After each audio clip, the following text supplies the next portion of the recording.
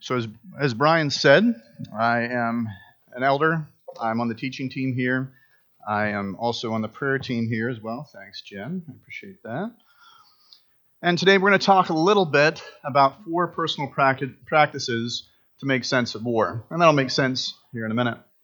So how many of you have heard a lesson on the full armor of God before? How many of you have heard like 5 lessons? 10, maybe, over and over? I've seen it happen where the leaders don't quite get things together, and I've actually seen 2 back-to-back separate lessons on the full armor of God.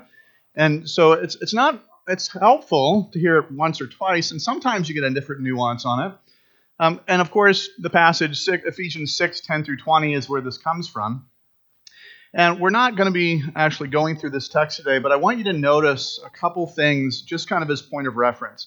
And for those of you who have never heard a sermon on it, I encourage you to look at Ephesians 6, 10 through 20, and just look through some of these truths here. So when we talk about this battle, we know that truth, righteousness, faith, salvation, and God's word are all key to this battle. We know that this battle is spiritual in some sort of nature. And one of the things that's interesting, that's easy to overlook, is this idea of prayer being part of these weapons as well. Because we have all these weapons we're supposed to put on, but then Paul's kind of moving on from his analogy here, and he starts to talk about the importance of prayer right in the midst of this spiritual battle. And so I want to make sure, as we're looking at this full armor of God, that we don't miss this whole idea of praying and praying in the Spirit. And that within itself is a mystery, by the way, that I'm still trying to figure out exactly what Paul means by praying in the Spirit. And people have all different kinds of meanings they put into that. But we're not going to talk about that today either. I'd encourage you to spend a couple years thinking about what it means to pray in the Spirit and learn in that. So the question that really I want to address initially, though, is where is this battle fought? So if you don't know where the battle's fought, then you're pretty much all dressed up and you have no place to go. You're essentially going to Comic-Con or doing something where you're in a costume. And for me, I think for many times when I heard lessons on the full armor of God, I almost saw it like a checklist. Check, check, check, check. Got these things. Maybe not as good as I should have them, but I have these things checked off. You know, I got salvation. I got the Word of God. You go down through the list and you have them all. But the question we really need to ask is, where's this battle fought?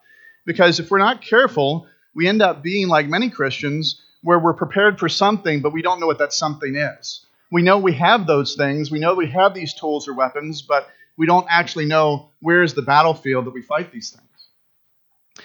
So if we turn to 2 Corinthians 10, here's a passage that helps us out a little bit with this. It talks about how we've been given divine power to demolish arguments and every high thing that sets itself up against the knowledge of God. And so for me, growing up in an era where we had all the Christian t-shirts and we had apologetics and something that they would teach all the youth that when you go out, you need to be able to defend your faith. This is kind of what I thought of it as. It was a war for truth. It's a culture battle. And you'll see some of this going on now, especially online. You'll see this culture battle, and it doesn't really seem like anything godly is necessarily going on in the midst of this culture battle on either side. They might have girded themselves up with the full armor of God, but at the same time, it doesn't quite seem to be Spirit-led. So 1 Peter 3:15 is a verse that I would go back to a lot, but in your hearts revere Christ as Lord. Always be prepared to give an answer to everyone who asks you, and give a reason for the hope you have. First off, one of the things that I want you to notice about this verse, if we look at the culture war, is there should be something so distinctly different that people are coming to you and asking you questions. You don't necessarily have to go out to them, even though the Great Commission is a go-out kind of thing. You don't necessarily have to be going out and stirring up these conversations, because there's going to be a lot of subtle things that are going on with you as you're walking out this faith, as you're praying in the Spirit with the full armor of God on. People are going to be coming to you and asking you questions. So you need to be ready for that time when somebody sees something so distinctly different that you're able to articulate that. And the way you articulate that is you understand why it is you do that. You might not even know why it is. I've had people tell me that they had this opportunity come up and they just said, I don't know, I'm just happy. I don't know, I try to see the best in things. And they realized, wait a minute, that was an opportunity for me to witness. But no, it was an opportunity for you to share what was truly in your heart and in your being as to why that is. And if you have not spent time thinking about why you are the way you are, why you live the way you live, then you're not going to be able to explain that when the time comes. But this is also not what this lesson is about. Come to the next verse. We're supposed to take captive every thought and make it obedient to Christ. This is verse 5. So it's one thing, if we try to do this in the culture, it doesn't quite work. You can't quite take captive someone else's thought. You can try to help influence the culture, but you can't change their mind, especially once that thought's in their mind. You cannot change their mind by the act of your will or by some special argument. And one of the things, though, so I want to suggest maybe this verse is talking about inside of us. Maybe the spiritual battle is going on inside. So we tend to think that every thought that we have in our head is actually our own thought. So it doesn't matter if it's a good thought or if it's a bad thought. So we tend to take credit for everything. Every brilliant idea we ever have, we assume that we thought of it. And every horrible idea that we ever have, we tend to take credit for that as well. And then we feel shame and responsibility for those ideas as well. But we need to understand that the enemy is called the accuser. And again, I used to think of this as being something outside of myself. In the throne room of heaven, the enemy stands there just like he did with Job and throws all these accusations against me and the Holy Spirit and the Lord, and there's this cosmic battle with angels, and this is all going on, and I pictured that as being the only battlefield. However, if we look at what's going on here, one of the things that we're going to find time and time again is one of the enemy's most effective tactics is to convince you that his accusations are either your own thoughts or the harsh conviction of a tyrannical and egotistical God. One of the things that has not helped with this was many of us went through the fundamentalist era when many pastors were actually preaching in a very harsh hell and brimstone sort of way. And by the way, we need that sometimes. There are certain eras and certain times when that needs to happen because we need to be snapped out of where we are. That doesn't work quite as well right now in this current era. People don't tend to listen to that sort of a thing, but some do still. But we need to look and consider we are not alone in this conversation. And whenever you think that you're alone in this conversation and you are owning every single one of your thoughts as originating from yourself, it's very easy for the enemy to get a foothold and then a stronghold to be able to manipulate you. So, for example, if you're tempted, something might come up and you might really have a struggle with it, and this temptation goes back and forth. But every once in a while, you'll have one of these temptations. You guys tell me if you had one like this. Have a temptation where something comes to you and you're just like, ooh, gross. No, I wouldn't want to do that. You guys ever had this? Like it's so foreign to you. You're like, that's not even tempting. Why am I thinking this? And so you could have victory over that, but the very next thing the enemy says is, yeah, but why are you thinking it? And if you don't even know that he's there, you don't even understand the battle that's going on, you're not going to be able to take captive every thought that sets itself up against Christ. We're not talking just theology here. We're not talking about the guy down the street that says there's not a Trinity, there's four in the Trinity or something. Where we're talking about is every single thought that separates you from Christ, that is the thought that you need to take captive. Every thought that's coming against that which is scriptural and biblical and the way things ought to be, you need to take those thoughts captive.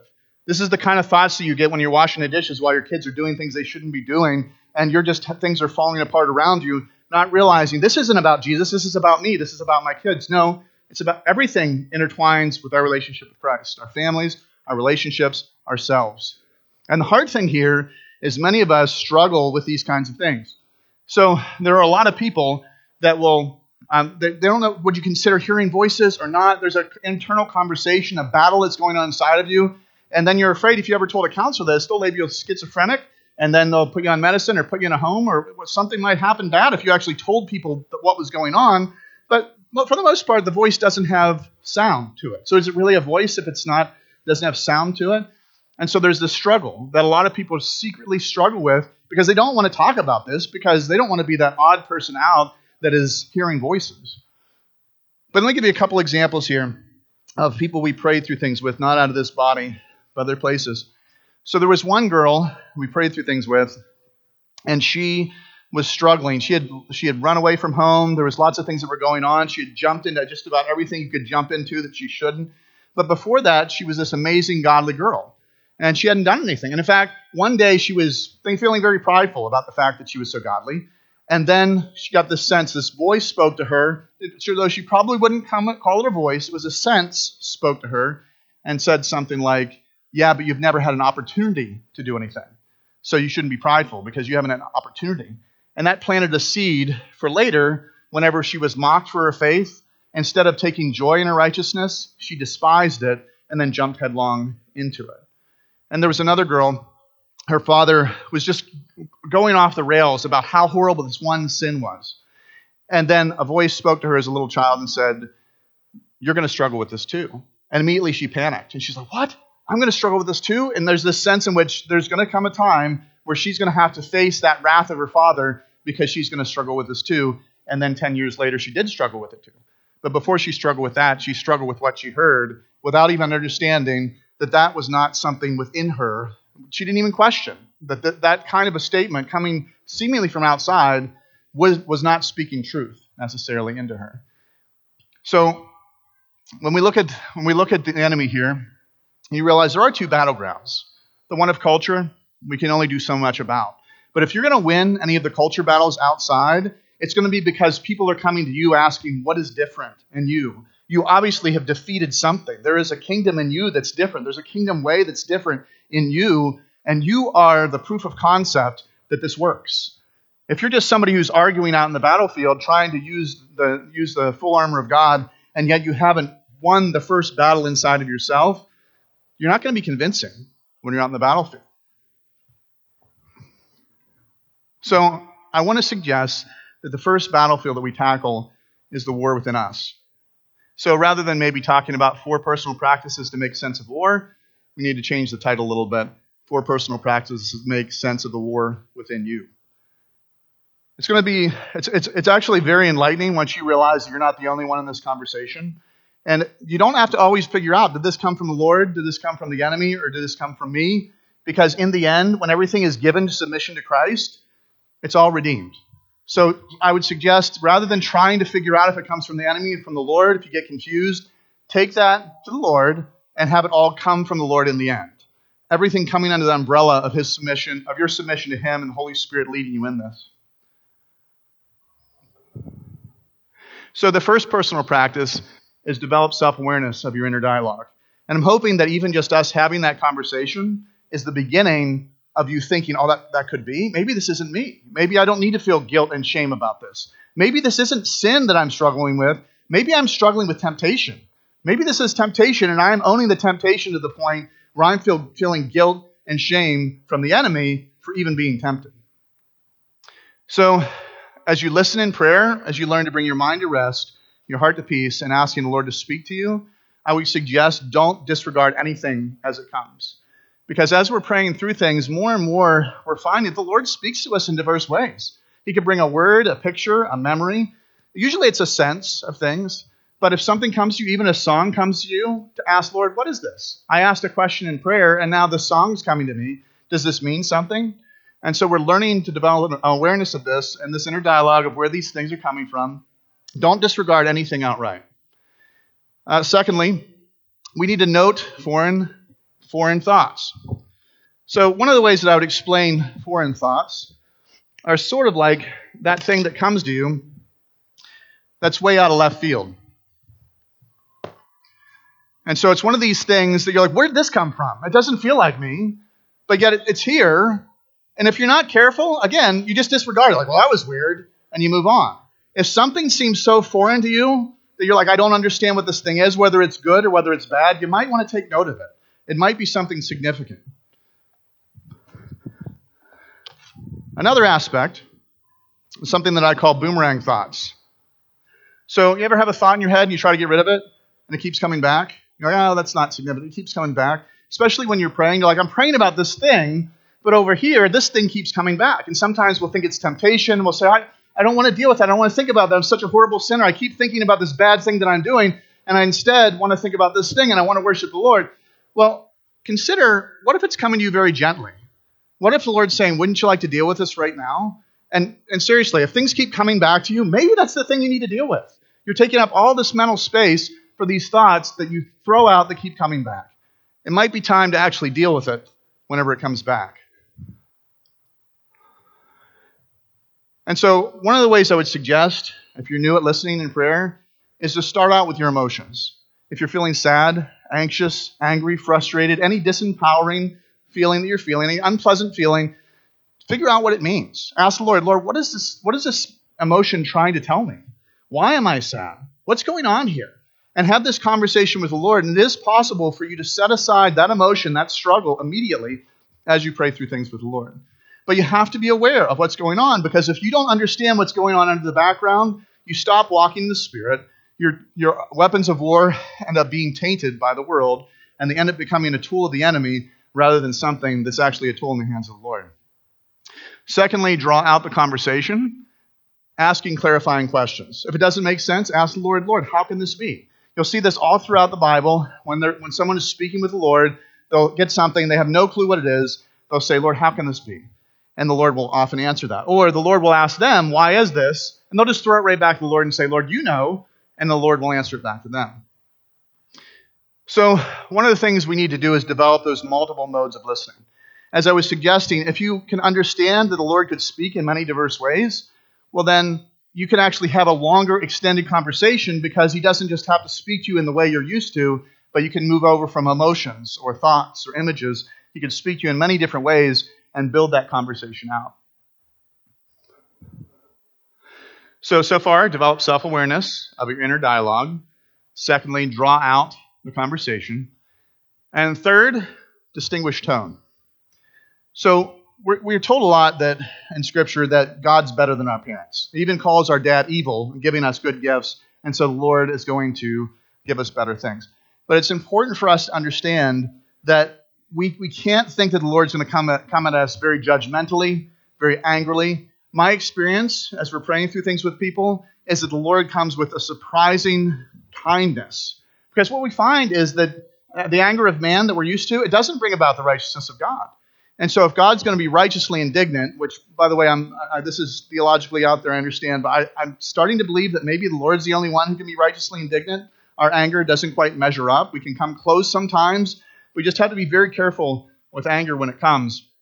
But when the Lord comes, he wants to lead you and shepherd you somewhere. It makes no sense for him to beat the sheep before he leads them somewhere. He wants to gently shepherd you and lead you, and he's going to be consistent with Scripture whenever he's coming and speaking with you. It's going to be for the betterment of you and for the church. It does no good for him to guilt and shame you and make you feel horrible for months when he could actually have you in the game for the kingdom. The enemy, on the other hand, is going to be harsh, and he's going to be disempowering. He's going to trick you to thinking that he is God, or even better, he's going to trick you that he is more you than you are.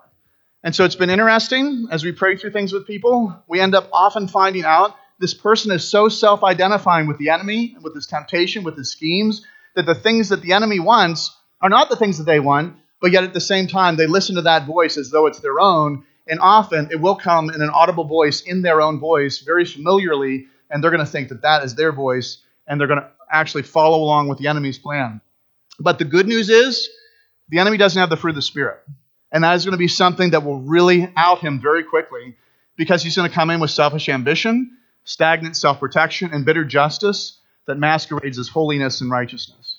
And so when we're dealing with the enemy, if you press and you try to have an extended conversation with the enemy, he's not going to be able to do that for long. He can masquerade as an angel of light, but he gets impatient. He gets frustrated. He gets condemning. And he'll start saying things that are very unscriptural, trying to manipulate and twist your arm. And if you just realize, wait a minute, this doesn't sound like the Lord. Well, is this me? No, I don't think it's me either. Well, I think it's the enemy. Giving that over and rejecting that as you get to those kinds of things. When my son was younger, before his voice changed, he was able to trick me for a time when I would call home. So I'd call home, he'd pick up my wife's phone, say hello, and try to see how much he could get me to say before I actually figured out that it was him. And now he can't do that anymore. But I realized after a while, if I just started asking a couple questions, he couldn't fake her voice very long or what she would say very long. And I saved myself a lot of embarrassment as soon as I started asking those kinds of questions. So develop self-awareness of your inner dialogue, draw out the conversation, distinguish tone and truthfulness. So we need to pray. I think I switched my slides a little bit, but pray and listen again for clarification. And so continue this longer-term conversation. And while you're doing that, actually test, is this true, is it not true? The Lord's not going to speak anything that's not true. And sometimes you'll be like, Lord, I don't get this. How can this be true when your scripture says this? Well, ask him that and see if there's a clarification, something that you're missing. And we're going to test this with scripture and then with the community of faith. So if we put these four together, develop self-awareness, draw out the conversation, distinguish tone, and then distinguish truthfulness, number 4. So the war is within you, but the good news is we're all in this together. And what we're learning as we're developing things in the prayer team, and then Jen and I would pray through it as we're praying through things with people, we're understanding we don't have to get into guilt and shame. We don't have to get into disempowering emotions. We don't have to get into memories where it's painful and hurtful to the point where it becomes traumatizing to pray through things. And so it's important for you guys to realize we do have a prayer team here. And one of the things that's hard to understand if you don't know much about our prayer team is they're not just about praying for people, but also praying through things with people as well. And so really it's a prayer counseling ministry in addition to a praying ministry. And so there can actually be forward motion, not just from the blessing of someone praying for you. We've all experienced that, where someone prays for us and something breaks free and it's true and amazing. But they can even go further where we get back to roots and getting healing there as well. And we're developing this out. We got permission this year with Grace to launch a care team. And so that's something I want you guys to be praying about as you guys look ahead toward 2022, is being a part of this prayer team, being a part of this care team as we build things out more, because it's not good for us to be alone. We're shepherding our own thoughts. We're supposed to bear one another's burdens, and we're supposed to also bear our own burden. And so I want to encourage you, as you look back over these points, to consider you're in this battle already.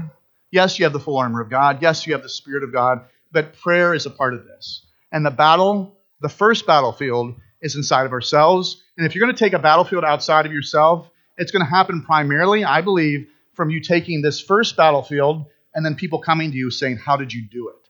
There's something in you. There's a kingdom in you. And a little leaven is going to work through the whole loaf. It's going to be like a mustard seed that spreads in the larger kingdom. And this is the gospel of Jesus, is that now you have abundant life. Now the easy burdens have been given to you, and you've given your heavy burdens, and you've received rest.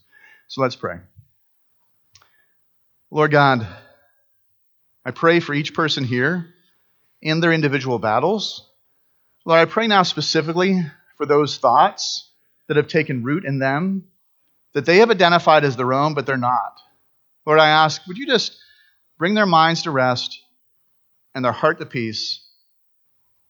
And Lord, would you show each person here, Lord, what is the biggest thought that they are owning that is of the enemy?